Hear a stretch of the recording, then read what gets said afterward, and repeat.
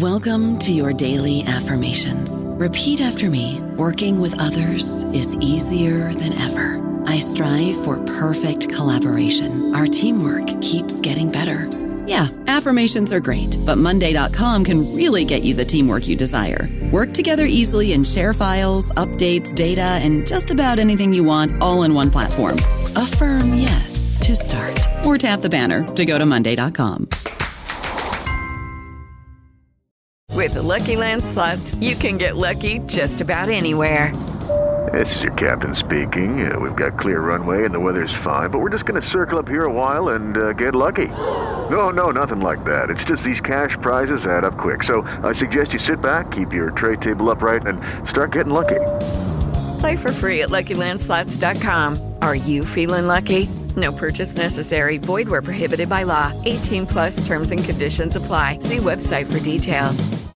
Hello, everybody. This is Marshall Poe. I'm the editor of the New Books Network, and I'd like to tell you that we have a new and improved website. It has 2 new features that we think you'll love. One of them is a vastly improved search engine, so that when you type in keywords, you'll get a bunch of episodes really quick. The other is the ability to create a listener account. And in that listener account, you can save episodes for later listening. So you can create a kind of listening list. We think these features are neat and we think you'll enjoy them. Please visit the site today. Welcome to the New Books Network. Hello, everybody, and welcome back to New Books in Education, a podcast channel on the New Books Network. The New Books Network is dedicated to raising the level of public discourse by introducing scholars and other serious writers to a wide public via new media. I'm Christina Bosch, one of the hosts on this channel. Today, I'm honored to be in conversation with 2 leaders in inclusive and higher education, Jan Nisbet and Nancy Weiss. With contributions from Nancy Weiss, Jan Nisbet has authored the first volume to be written about the only facility in the country, and likely the world, that uses painful electric shock on children and adults with disabilities for the purpose of behavior control, now and in the past. The book is called Pain and Shock in America: Politics, Advocacy, and the Controversial Treatment of People with Disabilities, published just this past October 2021 by Brandeis University Press as part of their series on law and society. Jan and Nancy, welcome to the show. Thank you. Thank you. I'm going to give some background on the book, which will appear with some citations in the blog post on the New Books Network website when this interview goes up. It's a long and complex story, so this is my sort of synopsis to give folks some background. In 1970, a failed commune leader and Harvard-educated psychologist ran a federally funded program in Rhode Island in a now defunct state orphanage rife with emotional, physical, and sexual abuse perpetrated by staff and all the way through to high-level administrators.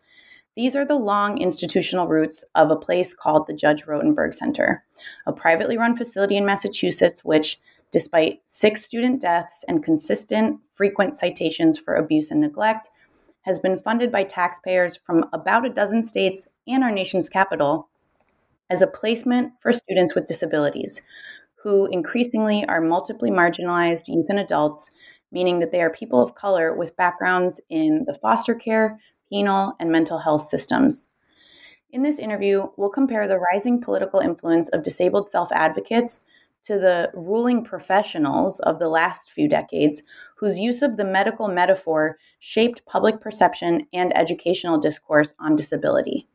We'll discuss how civil rights for children with disabilities unfolded alongside a lack of inclusive educational options for them, and how parental advocacy, the legal system, and the executive branches at the state and federal levels have legitimized draconian practices based in archaic and outlawed research.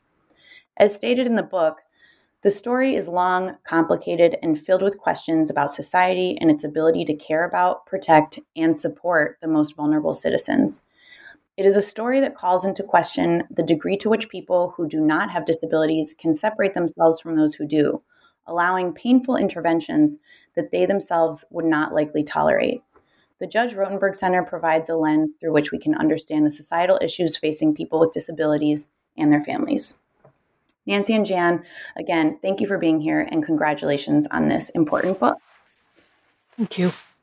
So to get started, your biographies are quite extensive. You're both very accomplished professionals in these fields, and you've been working on this issue, I think, in parallel for quite some time. Could you start us off by telling us about, when your collaboration began and how it has unfolded over the years to produce this book? Maybe, Jan, you could start us off. So Nancy and I have had a long history together, working in the field of disabilities. I met Nancy first. I was president of the board of directors for TASH, and Nancy was the incoming executive director. And TASH is a disability advocacy organization. Yes. Originally, it was the Association for Persons with Severe Handicaps, and then it got essentially renamed to its acronym TASH. And so that was really the first time that I met Nancy. And, she has been really active in the whole disability rights movement for many, many years. And, I have been active through my work at the University of New Hampshire, in different ways. But I would say, we acted in parallel, and sometimes we intersected along the way. And this is the latest intersection. Beautiful. So I guess to expand on that a little bit, in the book, Jan, you share that you first learned about BRI as a graduate student in 1981 and decided to write a book about the use of aversive interventions in 1998 for a couple of reasons. What I would like to sort of pull the curtain back on for listeners is first, the research process involved in doing a historical case study of this nature. And secondly, the internal processes, as much as you can share, that carried you through to the finish line on this book, because it has been a 20-year plus process, right? Mm-hmm. That's right. So, as you said, I really did not know that a place like this existed till I was at a Boston Autism Society of America conference, as a graduate student. And it was in the room where people are like selling products and books and, at conferences. And there was this center, they were giving out gold coins, as I recall. And I was with the Lapins, Connie and Harvey Lapin, whose son Sean had been at the center, and they were just appalled because the Autism Society of America, they believed, had banned him, and they didn't think he should be there. Matthew Israel should be there.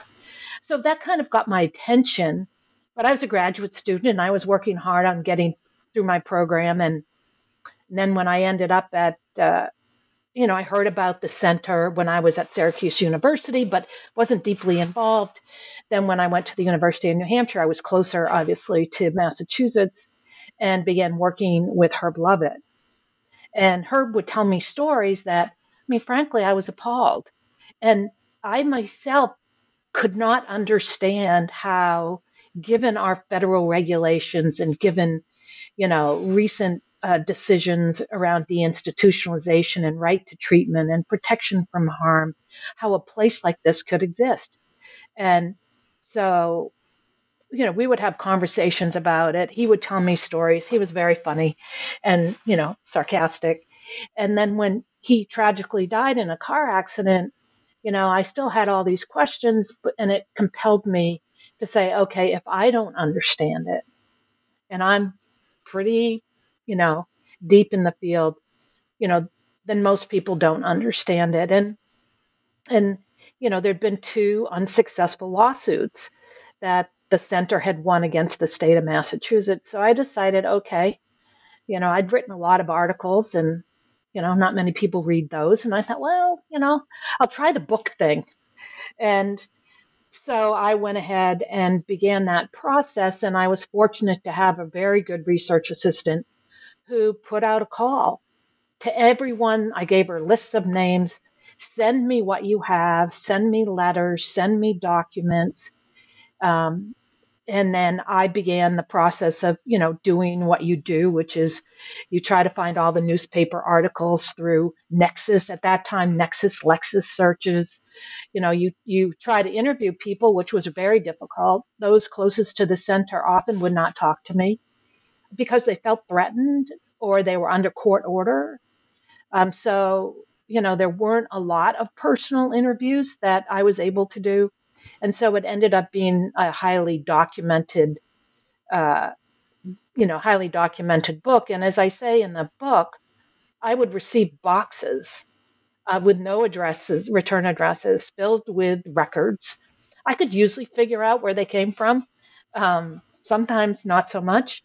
And so I essentially tried to put together all these materials via a timeline. So starting from the 70s, and I would just cluster them, read them, try to figure out what was going on during that period of time. Who were the players? What were they trying to do? And then supplement those records and with newspaper articles, lawsuit documents. And then that's how I, got through most of the book. And when I was almost done, which was 2009, I changed positions and became senior vice provost for research. I put the book underneath my desk because I wanted to remind myself that it was an unfinished document. And then one day I get a call from Nancy and she's like, when are you going to finish the book? And I said, okay. And I was after 10 years leaving that position. So she gave me the kick in the butt that I needed. And then we collaborated on finishing the book. Oh, thank you so much for sharing that for writers everywhere and researchers everywhere. I'm sure that's appreciated. And I also appreciate you mentioning, I, as a graduate student and someone who has been working in the field in Massachusetts for 10 years, just found out about this place within the last 2 years. And that's kind of wild. So it's kind of interesting to just hear that that's an experience that keeps repeating over the decades. So we've talked a little bit about, the book as a book. Nancy, could you take us, introduce us into the content a little bit in the sense that I know you witnessed BRI's methods directly at one point, right? And that's a really powerful story that I've heard you share. Would you mind sharing that with us here now, and then perhaps expanding a bit, if you can, on how things at the Judge Rotenberg Center, formerly known as the Behavioral Research Institute, how things may have changed since that time, and how they may have not. Sure. Well, I'll just start off by saying that this experience of not knowing that this exists is just true across the field. Now my job entails doing training with people that work in agencies that serve adults with disabilities. And so I work with, hundreds, if not thousands of people a year. And I always put in something about the Judge Rotenberg Center because I feel like it's important for people to know this story. And almost without exception, even people who've worked in the field for years and years, have never heard of this, could not believe this. And if you ask the next 10 people you walk by in the street, if you tell them this story in a nutshell, they're going to all say the same thing, which is, whoa, how could this be legal? What? Wait, this is happening now? It's still happening? Yes, it's legal and it's still happening. So it's a horrifying part of our history that continues today. In 1992, I was hired by the state of Delaware to help them. I live and work I live in Baltimore, so I wasn't in Delaware at the time. They asked me to help them put together a team of people that would go out and visit and get to know all of the people who that state, the state of Delaware, had sent out of state. All states end up sending people that they can't figure out what to do with out of state to these out of state residential facilities. Usually school systems do this during people's school age years.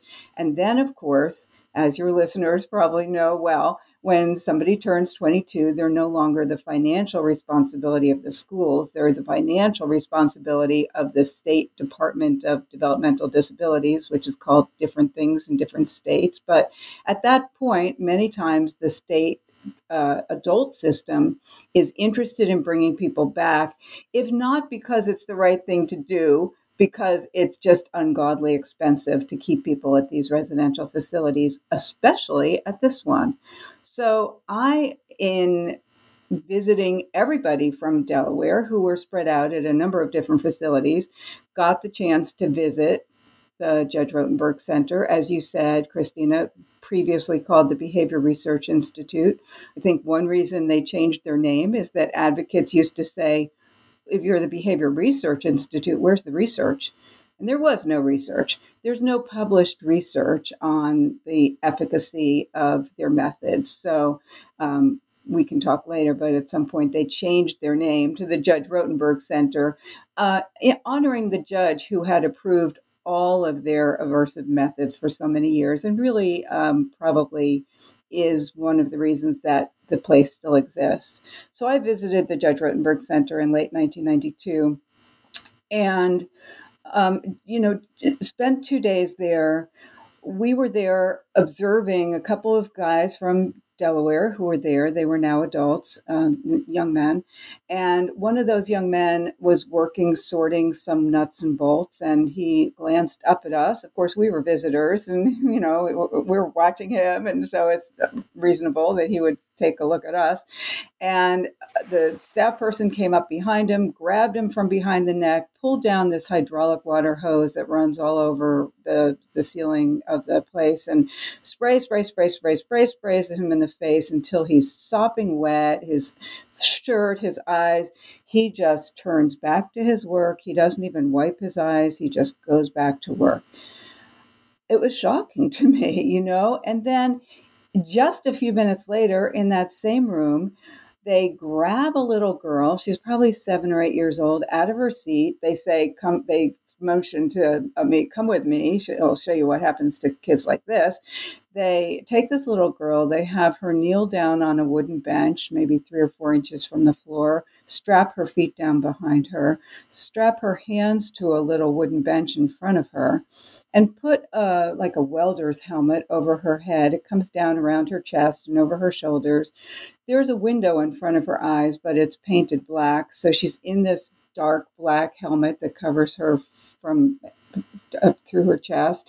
And then in her ears is blasting white noise, loud white noise blasting. And in front of her face is a water spray that rhythmically sprays. And she has to stay there until she stops struggling for 15 minutes, which in her case was over an hour, until she really just exhausted her little self. Okay, I was in the room when this happened, and I said, well, what did she do? I mean, I didn't even see her do. Like, she made an unnecessary noise. Well, whatever this unnecessary noise was, it wasn't so, I didn't even notice it. Some moaning sound under her breath that was unnecessary in their view.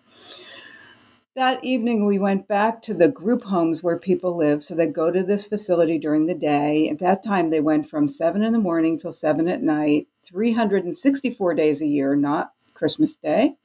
And then we and my colleague got out of the van to go into this group home before the people that lived there got into the home.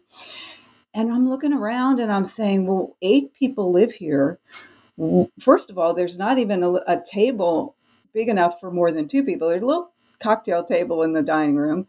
There's no TV. There's no ping pong table. There's no stereo. It's like the guys that lived in this house got out of the van. They hung up their coats. They marched right into the kind of a side porch area and that was set up with work carols, just like the work carols they had left at school.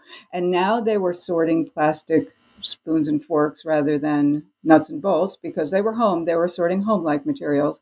And I said to the staff, it occurred to me that I'd been at the school or the facility all day long. I hadn't seen them eat. I hadn't seen a cafeteria. where do they eat? And she said they earn portions of their breakfast from the time they wake up until 1 o'clock in the afternoon. They earn portions of their lunch between 1 and 4.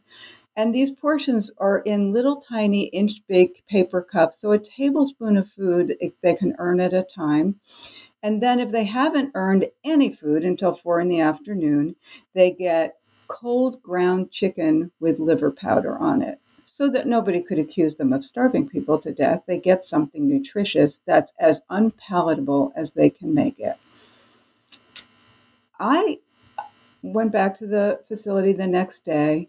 I observed more of that kind of thing. They were using jalapeno pepper in people's mouths, and they were using these spatula spanks they invented. I mean, they designed themselves these giant rubber spatulas to spank people with. They pulled down the pants of a young woman in front of everybody and spanked her on her buttocks. They also used these rolling pinches. Staff told me they had to grow their fingernails so that when they held up their hand, palm forward, their fingernails extended over the back of their hands so that they had fingernails that they could do rolling pinches that removed a little chunk of flesh. I left there saying, oh, I got to do something about this place. I was with my colleague. He didn't seem particularly disturbed, but I was extremely disturbed.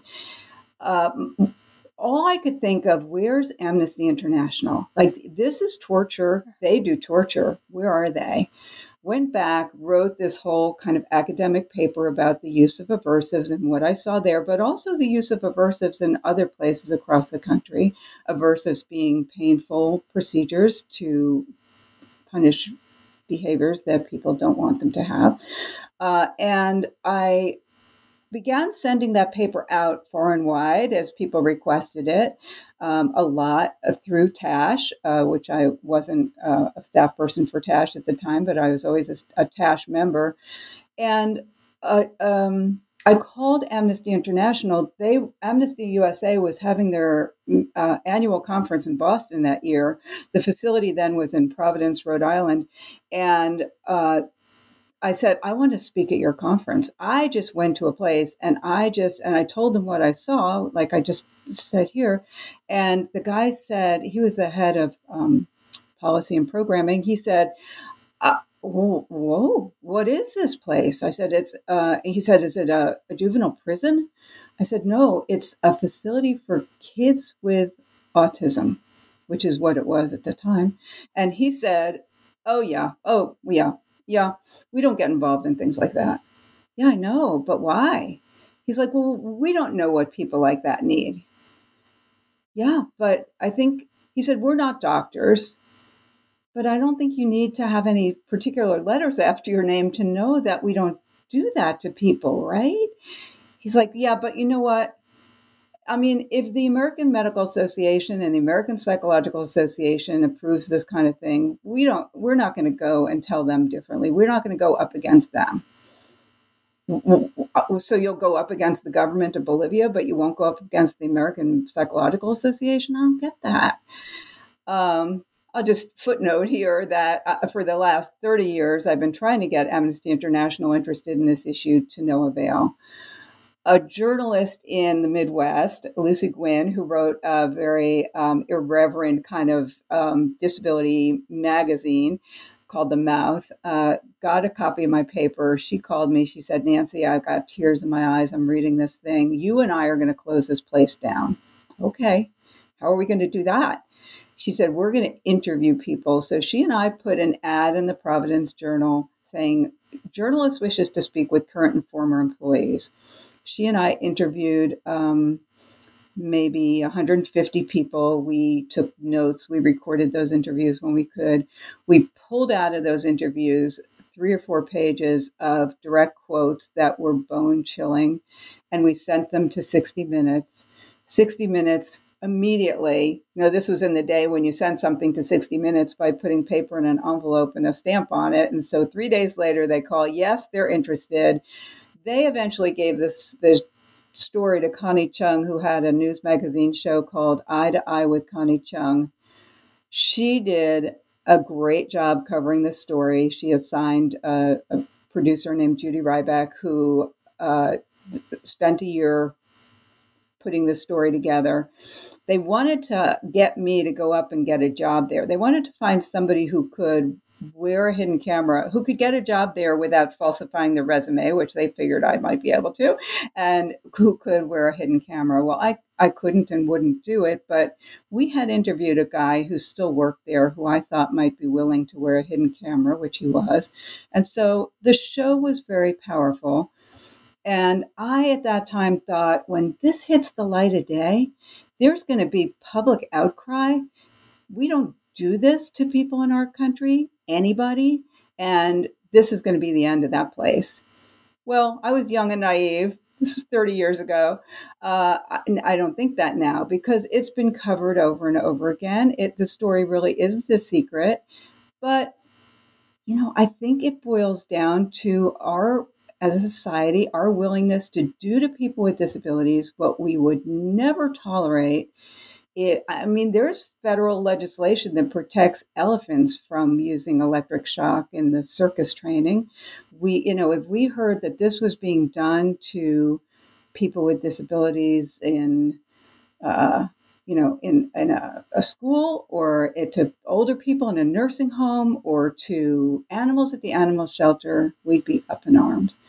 Before I left the visit in 1992 at the Judge Rotenberg Center, a young man grabbed me by the arm in the hallway and said, "Ma'am, can you help me? You got to get me out of here. You don't know what they do to me. Can you get me a lawyer? Can you help me?"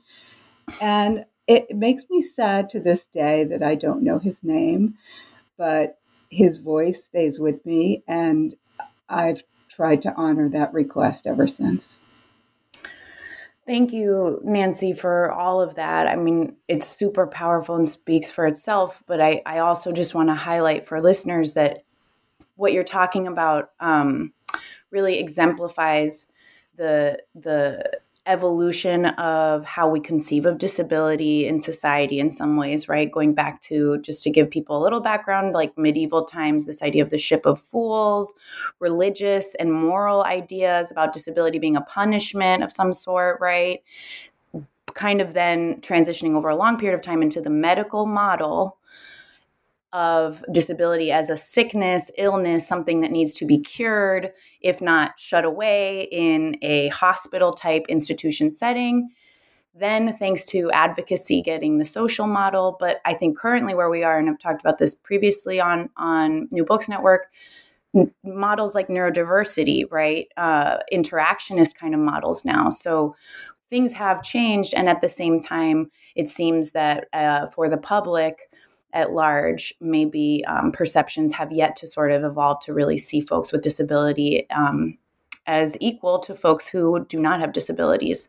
So in that spirit, Jan, could you summarize a bit of the second chapter of the book, which is called How We Got to This Place, and just unpack for folks? Nancy mentioned aversives, for example, terms like behavior analysis, right? Behavior modification, aversive therapy. These are all connected to something called behaviorism. Could you just sort of give an orientation to this topic as an important point of how we got here? Sure.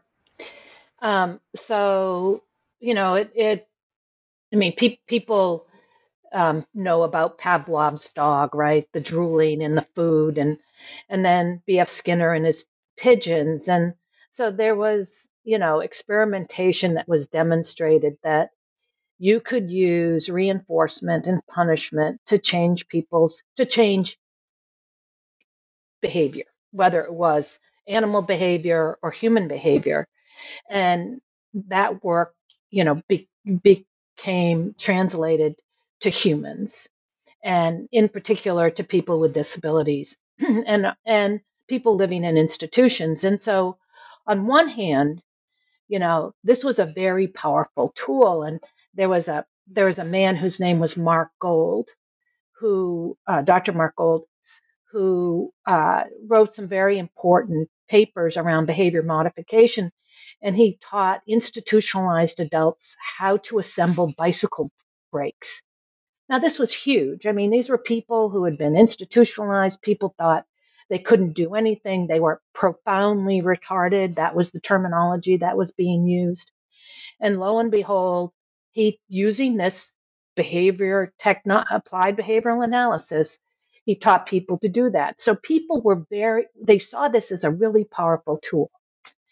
It's a very powerful tool. It can be used in a positive way. It can be used in a negative way. And so what happened was I have a PhD from the University of Wisconsin in behavioral disabilities. And the language was adopted kind of universally that this was not something inherently wrong with people. These were people who were not being systematically taught. And so along the way, what happened was people began to use these systematic instruction behavioral technologies. And they used them in institution, they used them in community settings, but there became a split. So there was an organization at that time, AAMR, which was the American Association of Mental Retardation, was continuing to support institutionalization, but was publishing articles on how to use behavior modification in institutions and other settings. And then TASH emerged. And I think, in the book, and if you'll give me the opportunity, I have a piece that one of the founders of TASH wrote, and I think it really clarifies the split that happened and sort of how we got to this place. We have TASH because in the late 1960s and the early 1970s, it was abundantly clear to a few parents and professionals that no other organization was addressing the ideological, research, financial, and programmatic rights and needs of people with severe disabilities, the most vulnerable, segregated, abused, neglected, and denied people in our society. The people were quarantined in horrible institution wards, who were excluded and rejected from public schools by too many of the continuum tolerators, who were confined to segregated activity centers and workshops, and who were quarantined in nursing homes and other unnatural living environments that were certified as acceptable by the ruling professionals. And so, applied behavioral analysis started out as a neutral term and then eventually, became terminology that was used by some people who were advocating for institutions and some people who were trying to teach people how to be able to live in the community. And then over time, applied behavior analysis, had some negative connotation assigned to it because it was considered controlling, right? People were trying to control your behavior, and how do you use these tools in a way where people participate and make choices? And so that's really, I think, where the schism is right now. And then the emergence of the self-advocacy movement, to me, has been paramount in this discussion, where it's the people who have been subjected to these techniques, right?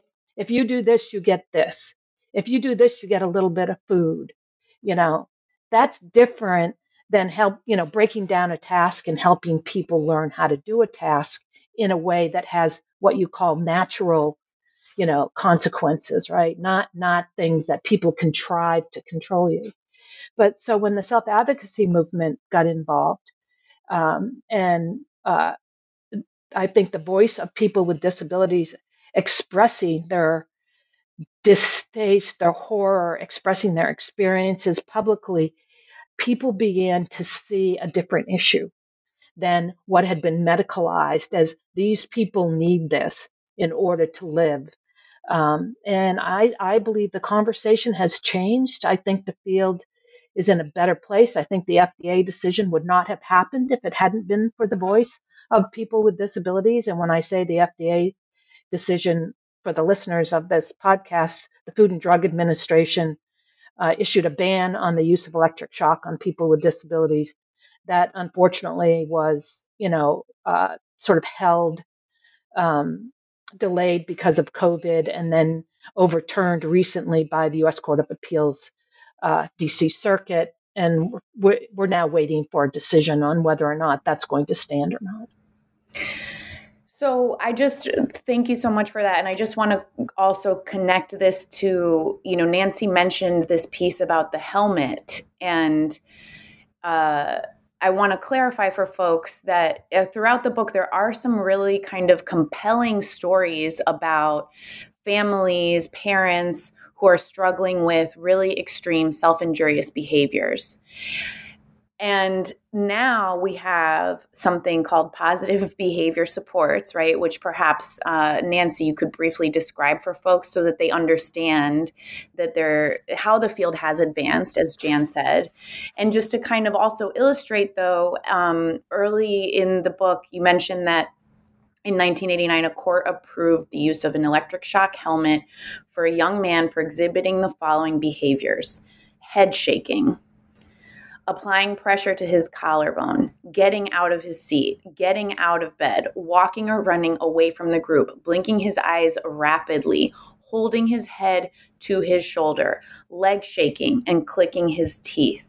So I just want to, sort of illustrate for folks that, as you said, Jan, like there's perhaps, systematic instruction for behaviors that are either self-injurious or presenting some sort of barrier for the actual person, right, in terms of their ability to communicate, is one thing. But the use of a lot of these technologies that come from applied behavioral analysis to coerce, control, and inflict pain is another. So Nancy, could you just briefly define for people what are positive behavior intervention supports, which is what the field now, has to offer? I don't know about you, but I'm very busy and I don't have a lot of time to cook. That's why I subscribe to Factor. Eating better is easy with Factor's delicious, ready-to-eat meals. Every fresh, never frozen meal is chef-crafted, dietitian approved, and ready to go in just 2 minutes. You'll have over 35 different options to choose from every week, including Calorie Smart, Protein Plus, and Keto. These are 2-minute meals. Factor meals are ready to eat and heat, so there's no prepping, cooking, or cleanup needed. They're flexible for your schedule. Get as much or as little as you need by choosing your meals every week. Factor is the perfect solution if you're looking for fast, premium options with no cooking required. Sign up and save. We've done the math, and this is important. Factor is less expensive than takeout, and every meal is dietitian approved to be nutritious and delicious. Head to factormeals.com/NBN50 and use code NBN50 to get 50% off. That's code NBN50 at factormeals.com/NBN50 to get 50% off. Sure. So the Judge Rotenberg Center would have one believe that this is the only place in the country that serves people with severely challenging behaviors. There are people that have behaviors that are very difficult and even dangerous. There are people who have self-injurious and aggressive behaviors. We now understand that, first of all, that there are people in every state all over the country and in every country internationally that present these kinds of challenges. And though there are people like that in every state across the country who are served with positive behavior supports that are not only as effective, but more effective in that they have more staying power. So what we now know about behavior is that it's a person's ability to try, a person's desire to try to get something that they're not getting, or to avoid something that they are getting. So it's motivated by something they've learned. So if I do this, I will get something or get out of doing something. And a lot of times people's behaviors are a protest. They're a function of, if we can agree that there's no greater human motivation than to be in charge of one's own life and make one's own decisions. I mean, every time people have an argument with their husband, partner, spouse about, who's going to decide something, people want self-agency. They want to be in charge of their own lives. If we didn't, we'd all still live with our mothers. So if we agree that everybody wants to be in charge of their own life and assert themselves.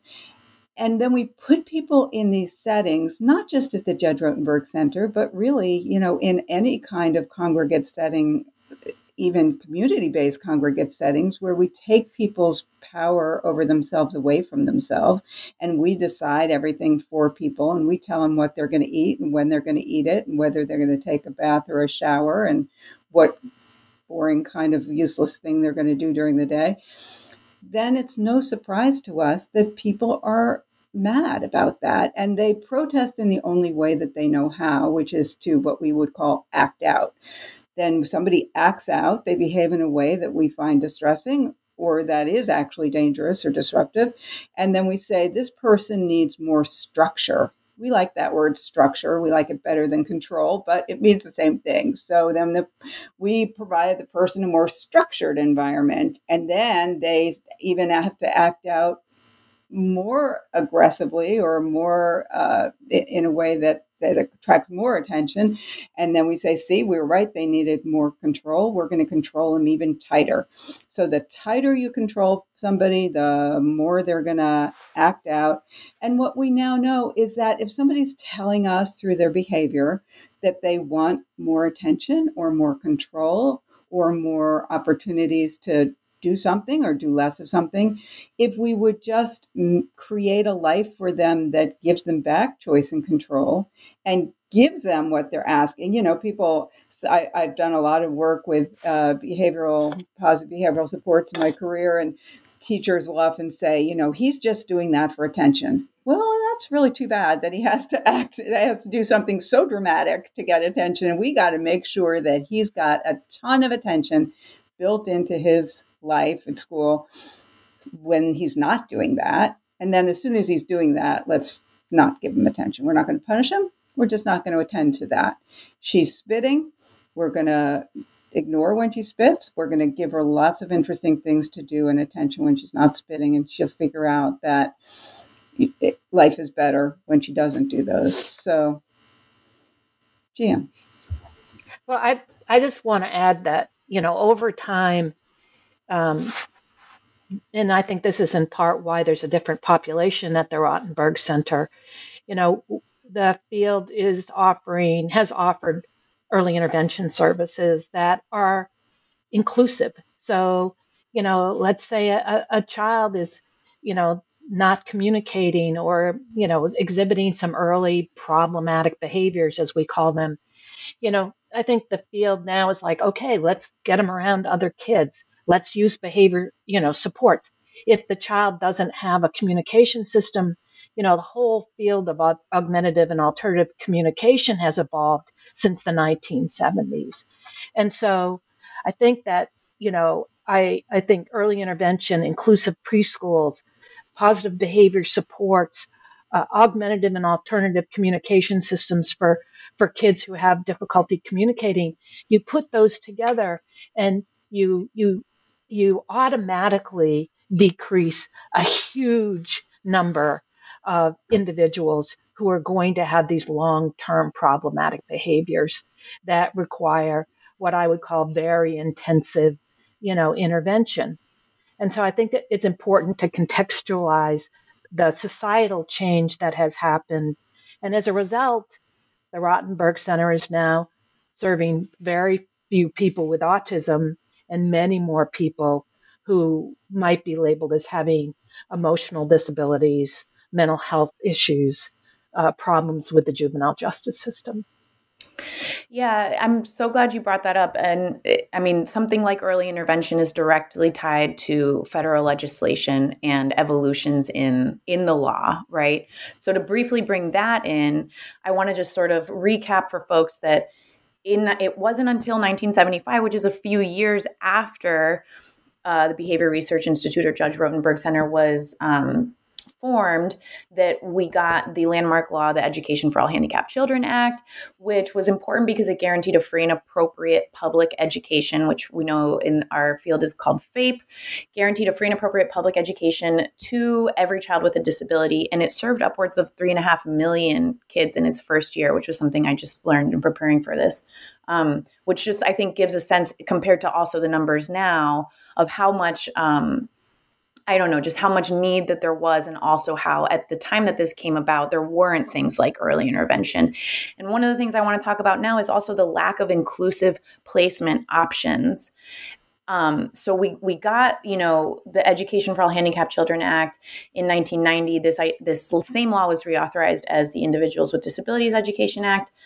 But as these landmark laws were unfolding that said that students with disabilities had a civil right to be educated in the least restrictive environment, right, alongside their peers in public educational settings, there was a lack of placements for families who had students who had there was either a lack of placement options or a lack of services, right, available to youth and families who needed more intensive and extensive supports.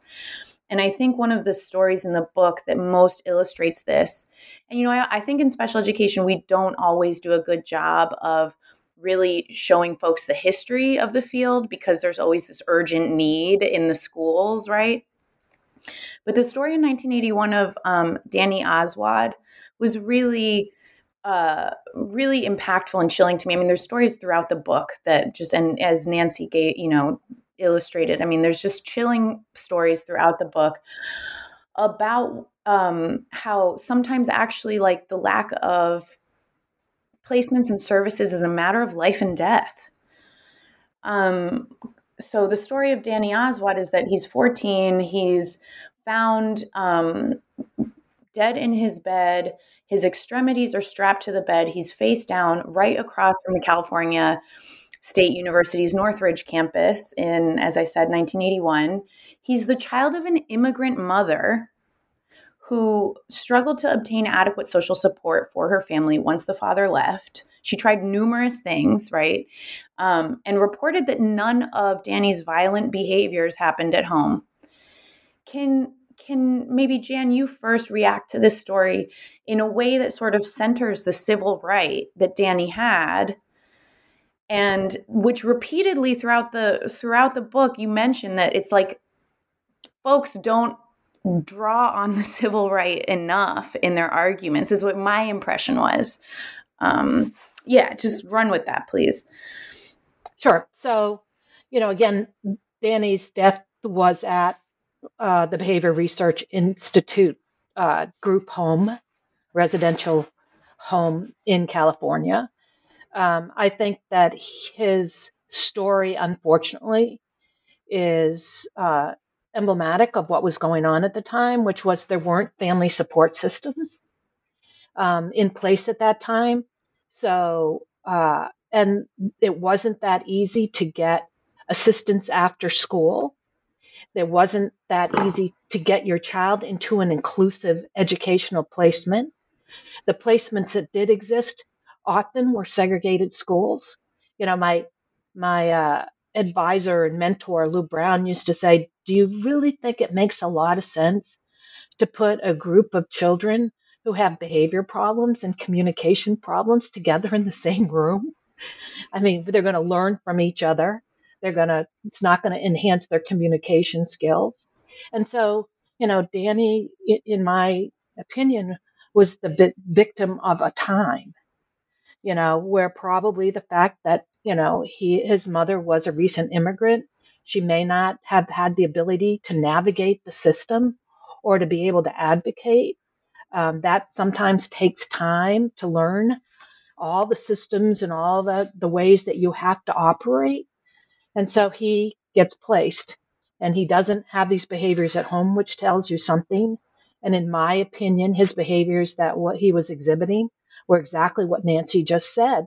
They were communicating that he did not have control, that he didn't want to be there, that, he was fighting, he was rejecting. I mean, there's a quote in the book from Murray Sidman about, how often people with disabilities run away, right? What are they running away from? They're running away from what, again, that structure, control, lack of agency. So, I think it was a time. I hope today it's better, and I think it is better, but we certainly don't have the kind of inclusive placements in education, afforded, opportunities for as many students, as there should be. It should be universal, and it certainly isn't yet. Thank you for that. I think that, as you mentioned, also thanks to self-advocacy, right, from folks with autism and other disabilities, that's changing. But I want to sort of start to wind us down with the thing for me is like the professional community's gridlock on this issue is what really it's really hard for me to wrap my head around as like a junior member of the profession. So I want to sort of start to talk a little bit now about the staff and the professionals surrounding these issues and the Judge Rotenberg Center in particular. Nancy, you mentioned early on that in this interview, and it shows up in the book in a couple places, that you undertook interviews with former staff at BRI JRC. You have this compelling sort of these compelling stories from a former staff member named Greg Miller, who spoke about how his own health deteriorated from what we might arguably call vicarious trauma.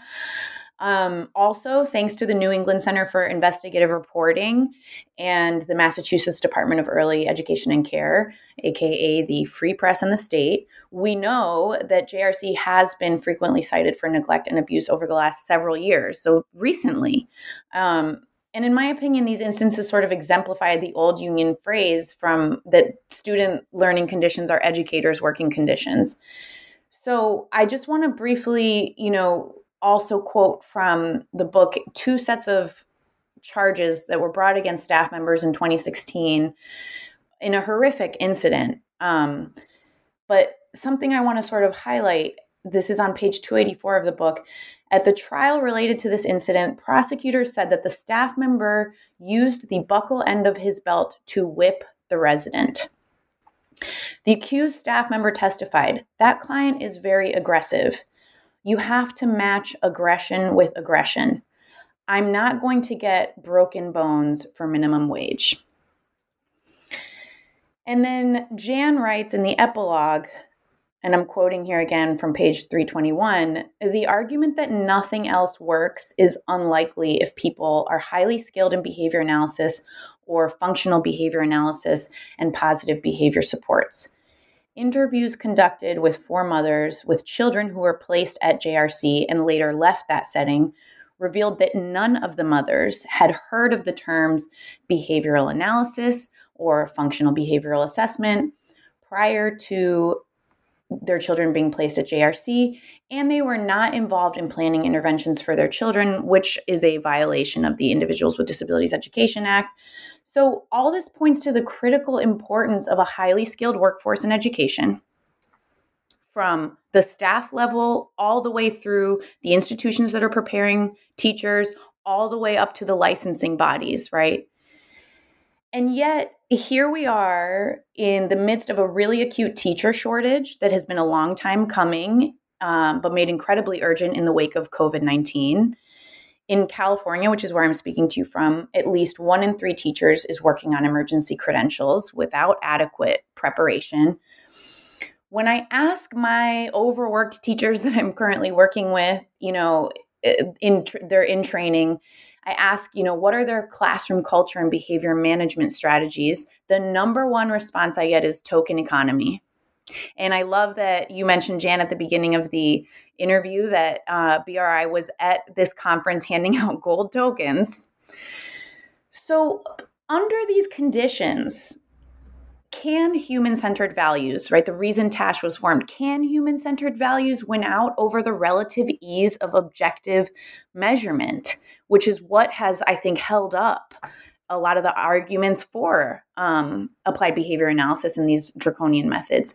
Can professional preparation efforts to develop the kind of expertise we need, to learn from the historical lens that the book provides happen in the contexts that we're in? Just because something's not an aversive approach doesn't mean it's a positive approach. And we fall back so much, as you allude to, on these kind of coercive strategies. You do this, you get this. You don't do this, you don't get that. And you can't provide positive behavior supports in an aversive environment. So, you cannot provide positive behavior supports at the Judge Rotenberg Center because, as you say, once you give staff, we all, I think, are aware of the numbers of women and men who are sexually abused in institutional settings.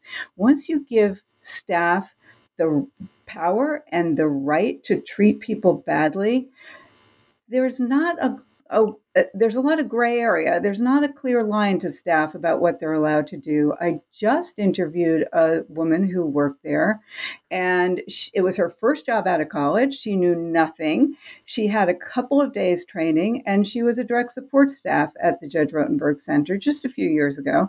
So this is not ancient history. She worked for 6 months as a direct support staff person, and then they made her a crisis intervention specialist, also with no additional training. Now she was the person who gets called when there's a critical crisis incident, when somebody needs to be shocked. And we haven't talked a lot about the shock devices, but eventually JRC had electrical engineers design, and now the facility manufactures portable electric shock devices that people carry in backpacks, and the staff can use a remote control device to deliver an electric shock to somebody's arm, leg, stomach, sole of their feet, hand, chest, whatever. And these are not small tingling reminder shocks like, hey, you're about to put your hand through the plate glass window, pay attention here. No, these are extremely painful, fall on the floor, screaming and agony level shocks that go on for 2 seconds. So now this young woman who had no training is now the crisis intervention specialist. She talks about how she went to a JRC-run group home, and the staff had somebody tied 4-point restrained to a board on the floor. And not only are they shocking him, but they're pinching and twisting his flesh under his arm. And she says, wait, that's not part of his program. And they were like, yeah, we always do this. You're some highfalutin, expert, but, this is how we do it in this house. So there's a lot of abuse that goes on there, state sanctioned and ad hoc, because it's hard for staff to draw the line. And staff are equally afraid. They have very punitive methods for staff. I mean, culture is culture. If there's an organizational culture of abuse, it permeates how people are treated and how staff are treated.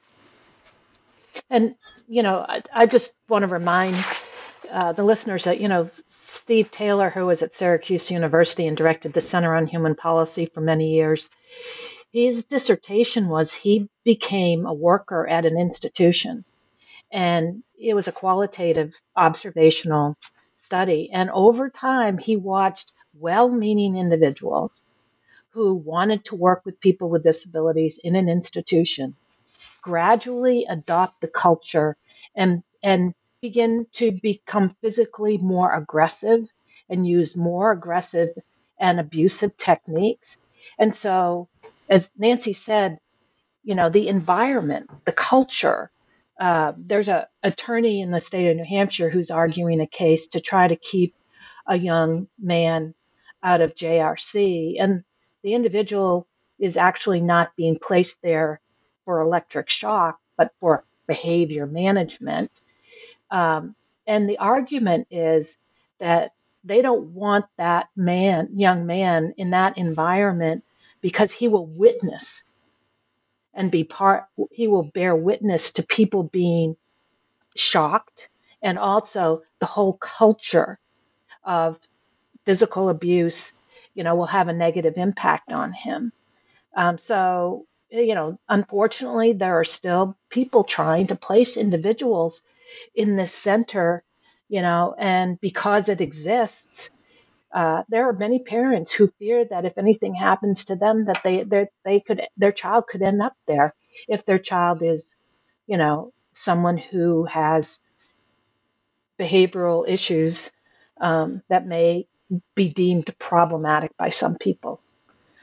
I mean, for a place that is, that was founded by a psychologist that supposedly employs a lot of psychologists, although as we know, and you point out in the book, there's real questions about that. They've been cited for listing folks who are employed there as psychologists when they're not, in fact, licensed.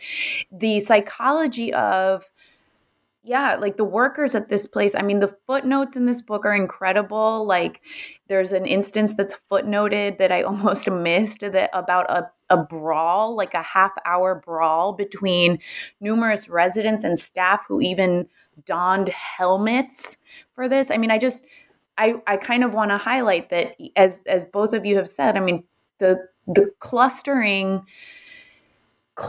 people with, I think, both intensive needs and also people who don't have training, who are looking for a job, hopefully with good intentions, in this kind of a shadowy complex. I think, and you're right, Nancy, we haven't had time to talk about really in particular the GED device, which is the electroshock device, which is at the heart of this FDA ban. But that's, I think, because it's really important to lift up, as Shane Neumeier, attorney and author of the one of the co-authors of the foreword, says, it's about a culture of abuse. And I think it's really important for us to sort of lift up culture as this like prevailing force, that affects places, affects the placement, the fact that people continue to use money to lobby for placement here. I mean, Rudy Giuliani's firm in New York is involved in this story. There's just like so much to cover, but culture, I think, is a prevailing force that needs to be raised up as something that also happens. I mean, it's also what connects schools to this place, right? And the facility, they used to say that the electric shock felt like a hard pinch or a bee sting. And then in 2002, there was an incident, and there's video of this incident available on YouTube. So if you look up the name of the young man who was victim to this incident, his name is Andre McCollins. And if you look that up, you can find YouTube video of somebody being shocked, warning you that it's horrible to watch. So the story here is that this young man, he was 17 or 18 years old, gets into the classroom off the van, and the staff person says to him, take off your jacket. And he doesn't give the finger. He doesn't resist. He just doesn't take off his jacket. He gets his first shock for failing to follow instructions. He screams, falls on the floor, writhing. They manhandle him over to a board. They strap him face down, 4-point restraints, and over the next 7 hours, he is strapped to that board face down. He is shocked 30 more times. These 30 shocks either for screaming while being shocked or for tensing his muscles in anticipation of the next shock. After 7 hours, they let him up. His mother came to visit him a couple of days later, found him completely unresponsive. She took him to a community hospital where he was diagnosed as being catatonic. And his mother says he's never recovered. So he's never been the same person again. So it's just cruel and unusual. The United Nations said that what goes on there is torture, said that it wouldn't be legal if done against convicted terrorists. So it's not legal internationally if used against convicted terrorists. We certainly don't use it in prisoner of war camps, but we use it against some of the most vulnerable people our society has.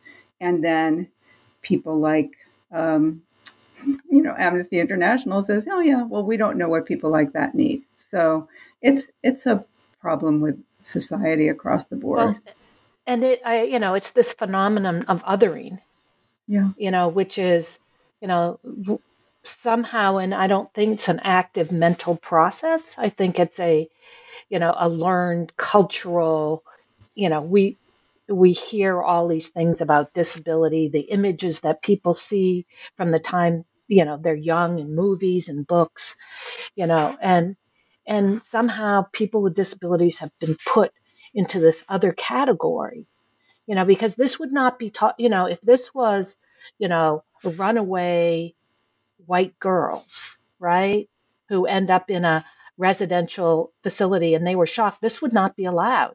It's only because disability has been attached to them. And it's a them, right? It's not a we. And I think that the emergence of self-advocacy, the presence of people with disabilities in our lives, in school and in work, is gradually helping us de-other as a society. And hopefully this practice could eventually go away. Unfortunately, I think it's going to have to be through litigation and law, but I could be wrong. Nancy? In 2013, a young woman wrote to me. Her name is Jennifer Musumba, Musumba. She was there. She experienced the shock, and she wrote me a letter that she originally asked to be anonymous, but now I share her name with you because she has decided she doesn't need to be anonymous. She, with incredible recall and insight, talks about her life there. She's just published a book called Shouting at Leaves, available everywhere, telling about her history. And, her history gives a good example of how people end up at a place like this, how the facility then took guardianship away from her parents. So when her parents then said, oh no, we didn't give permission for her to be shocked, the facility says, yeah, well, you have no legal relationship with her. You're not her guardian. So, and this is true whether the person is a child or an adult, the family is removed. It was her writings that really got the Food and Drug Administration to pay attention. When I sent her letter to the Department of Justice and the Food and Drug Administration, they wanted, both federal agencies wanted to interview her. She asked if I would be on the phone with her. They wanted to know, it became clear that they were trying to figure out, is this person who wrote this, is this a real person? She clearly is a real person. And it was, advocates had been advocating against this place for 40 years, but when Jennifer spoke in her own voice about her own experience, it moved people in a way that others never could. And so when disabled advocates have gotten together, disabled advocates have had protests and sit-ins. And when this happens, this is really what changes the scope of the advocacy movement in ways that others never could. So this voice, the voice of people who themselves have disabilities or have been there, is really very critical in this fight. Definitely. We're going to have to edit this part. I just had something go down the wrong pipe.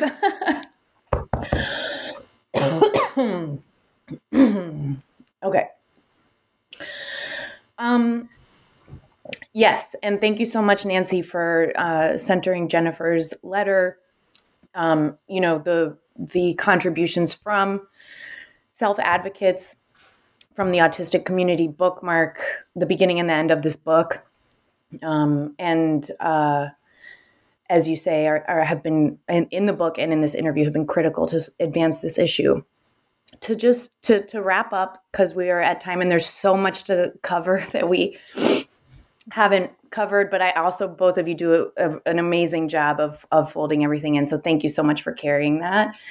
I want to just wrap up with what's next for each of you, as much as you want to share, and for this issue.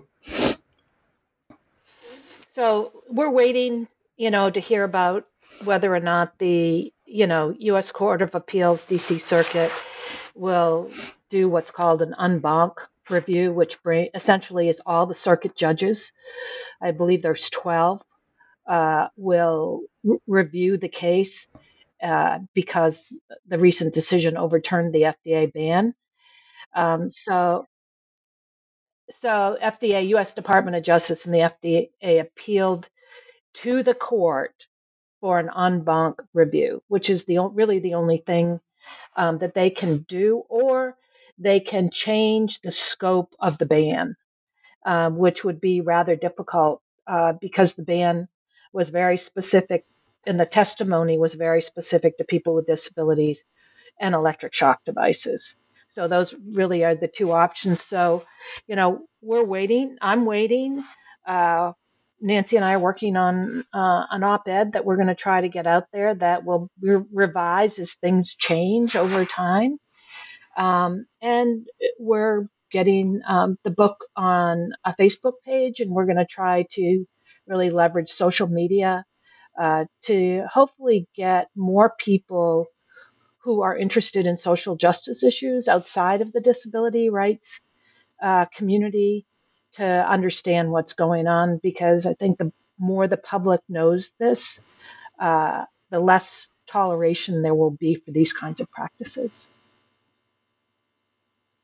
Jan and I really wish that there was an end to the book before we ended the book. We kept saying, like, well, let's just wait. And then it would be all ready for publication. Can we add just one paragraph because something important happened? And we just eventually had to cut our losses and publish the book. But as a result of the book coming out, I have always, for 30 years, I have headed up this advocacy movement and kept a list of everybody who's ever expressed interest. I communicate with this list all the time about what's happening and try to garner support from letter writing and whatever I can think of that would be helpful. As a result of the book coming out, though, I've heard a lot from past residents and I call them survivors, and from past staff people and from some family members. And I've always thought, why isn't there a lawsuit on behalf of these people who were hurt, mistreated? People have ongoing post-traumatic stress from having been there. I just spoke to a woman who's 31 years old. She's married now, has 2 kids, but she says she was there for her almost her entire childhood. She never got any education. She doesn't know how to read. And so, and she was abused in all kinds of ways. So I've always wondered why there wasn't a lawsuit. I've really been working lately on trying to find lawyers who would take this on, who would represent people who were hurt there. And I have just in the last week found a group of amazing lawyers who are 100% committed to taking this issue on. And now I'm helping them to find people who would be a member of the plaintiff class and who would be represented in this lawsuit. So that's what I'm working on. Amazing. I hope that you can use the legal system to your advantage. That's one of the things in the book that's so wild is just the way that the legal system has actually permitted, the ongoing operation of the center. And just lastly, there's a bill making its way through Congress, right, that would prohibit Department of Education funding to institutions, I don't know why that's a plural, since it's really just one, that use electric shock. What do you have any do either of you have any prognosis or expectations for the likelihood of that bill succeeding? I am always hopeful. There have been a lot of state bills, legislation in Massachusetts trying to outlaw this. Those have never been successful. It's been approached through regulation and legislation. I really, after 30 years, don't get too excited about anything because every time we think, so the FDA banned the electric shock device. Yes, finally, after years and years and years of consideration, they did it, but that it's not really done. It's been challenged. So I am hopeful about this bill, but all of my hope is always tempered by the reality of the experience I've had in advocating for this all along. But the Department of Health and Human Services and the Center for Medicare and Medicaid Services did stop funding Medicaid, stop funding any placements associated with the Judge Rottenberg Center and electric shock. So it is certainly possible that it could happen, and there's precedent. But, I think Nancy and I have, you keep thinking like, why didn't they win this lawsuit? Yeah. We remain cautious, maybe. Sometimes I just feel like I've fallen down the rabbit hole. You know, that when you tell somebody about this, like I said at the beginning, they say, how could this be legal? It is legal, unfortunately. Well, thanks to both of you for maintaining your optimism and hopefulness and persisting in this work. It's definitely, you know, your experience and everything that's packed into this book is really necessary for folks like me who don't have oftentimes access to a lot of the professional history that undergirds this particular place, but also the field of special education to this day. So thank you both so much for your time today, and I look forward to hearing updates on this issue.